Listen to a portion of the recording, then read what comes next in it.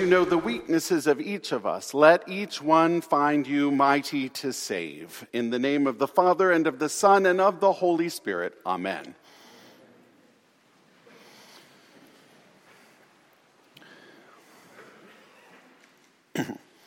About 20 years ago now, I traveled to Sweden to visit a good friend of mine from Australia who was there studying theology. He was one of the most brilliant people that I knew, and he had a great heart for getting to know people. He was friendly to everyone and genuinely had a heart of gold. I had met him 5 years earlier when I lived in Australia in 1992, and so by the time I saw him 5 years later, I noticed that he had physically declined, substantially declined. Now, we were basically the same age, and I couldn't figure out what was going on. Finally, one day, he admitted to me that he had been suffering, most likely, he believed, from chronic fatigue syndrome, something that had originally been misdiagnosed by a series of doctors and had not only sucked away his energy, but it had demoralized his spirit. This guy was brilliant, and as such, he aspired to this prestigious life in the academy. He sought for his identity in the life of the mind. He applied for fellowships. He delivered papers at universities all over the world and even became a fellow of the Dag Hammarskjöld Society in Stockholm. Absolutely brilliant guy. But with this diagnosis of now having chronic fatigue syndrome, his focus in life changed from career and prestige to wellness. It was a rather bitter pill for him to swallow. And every day was a struggle to find new energy and resolve to overcome the physical obstacles that made daily living difficult. So he tried several things. Tai Chi. Tai Chi was tremendously helpful in creating space for mindful movement. Tremendously helpful. But one thing that struck me about my friend was that with my friend, one of the things that struck me was the amount of time that he spent in prayer. He had grown up in the Orthodox Church and he collected icons. And so he surrounded himself with icons in prayer and he prayed a lot. I remember my visit well. I had been to church with him before many years ago, and I knew that he was someone who took his faith seriously, but I had never witnessed someone my age spend that much time in prayer. So I decided to ask him, okay, tell me, what is this all about? And he said, Troy, I have to tell you, I don't have my health anymore. I have to stay strong physically so that I can continue to pursue my studies, so I can try to create the type of career that I want to create, so that I can build my life in ways that I want to build it. But prayer does something more than all of this. Prayer gives me identity. It gives me a relationship with Jesus. It helps me spend time every day that no matter how tired or depressed I feel, no matter how much I hurt, no matter how much I have to combat my physical limitations, prayer brings me back to a place where I experience God's love. I get to immerse myself in love, and God helps me find my real identity in prayer. In prayer, I learn who I really am. I'll never forget that. In prayer, I learn who I really am.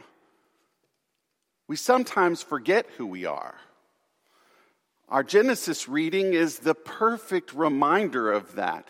In this story of Adam and Eve, these newly created human beings who presumably have a direct relationship with God in every conceivable way possible, they've been given a lavish garden of blessing, a beautiful environment, abundant food, safety, well-being, protection, even love.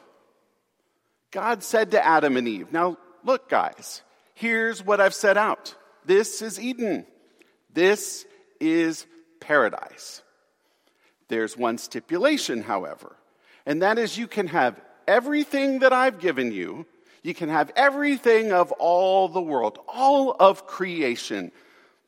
But one of the things you can't do, and the poetic phrase used is that God says that you can't eat of the knowledge of the tree of good and evil. If you do that, you're going to die.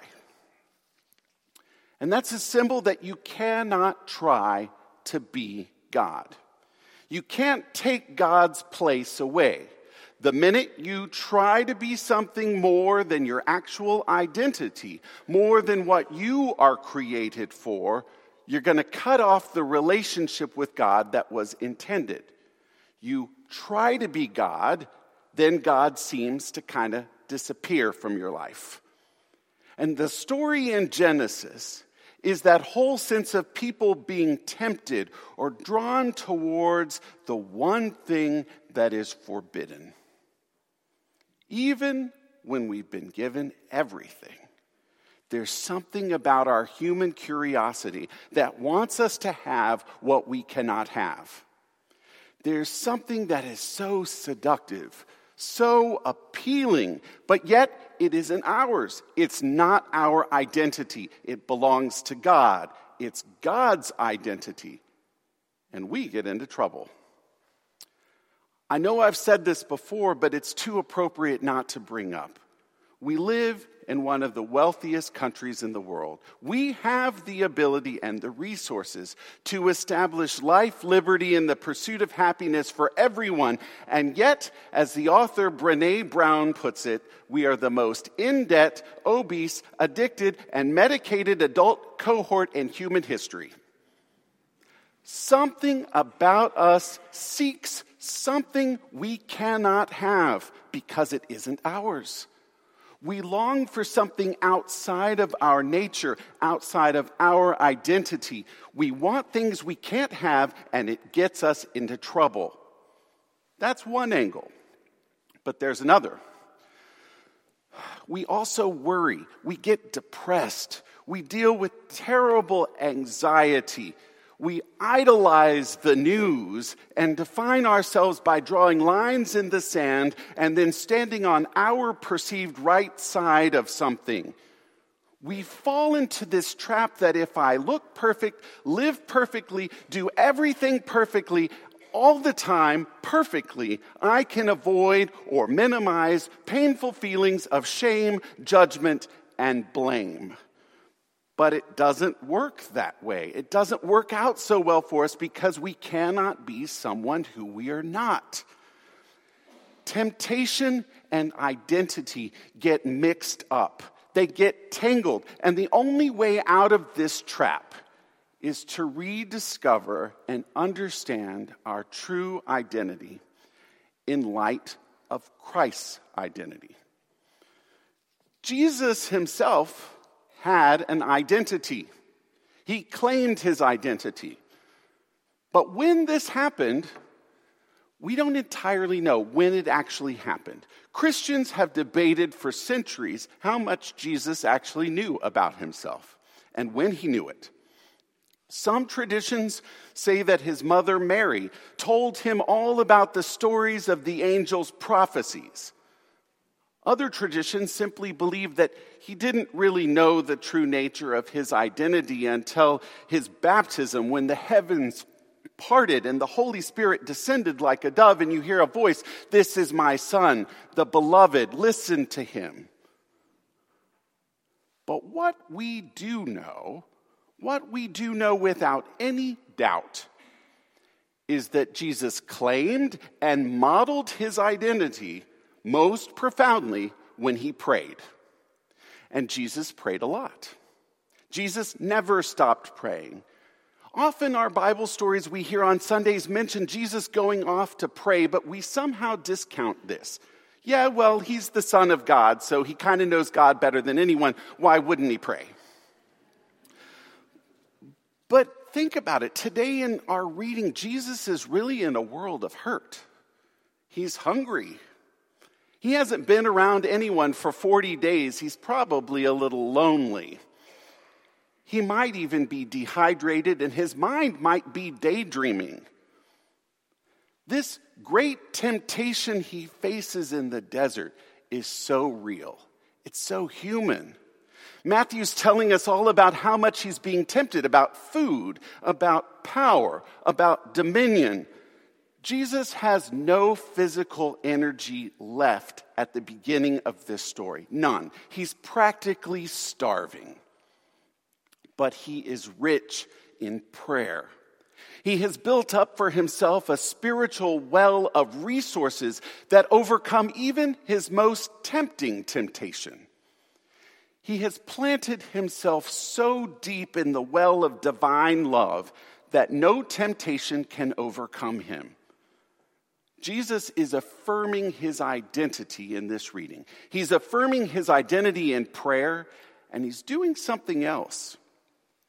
He's reclaiming our separated or fallen identity, the one that we get from Adam and Eve. He's reclaiming this, and he's restoring humankind into the full image of God and living into his identity as Savior, as Messiah, as Son of the living God. Prayer is how Jesus knows who he must fully become. And so this Lent, we are invited to prayer, lots of prayer. Prayer for ourselves, for those whom we love, for every need or concern that we can think of in the world. That's why we begin on this first Sunday of Lent. We always spend time at the beginning on the first Sunday of Lent praying the Great Litany, as we did. It's an invitation for us to realize that our greatest identity, the best way we can get to know ourselves and to get to know Jesus, is through the practice of prayer.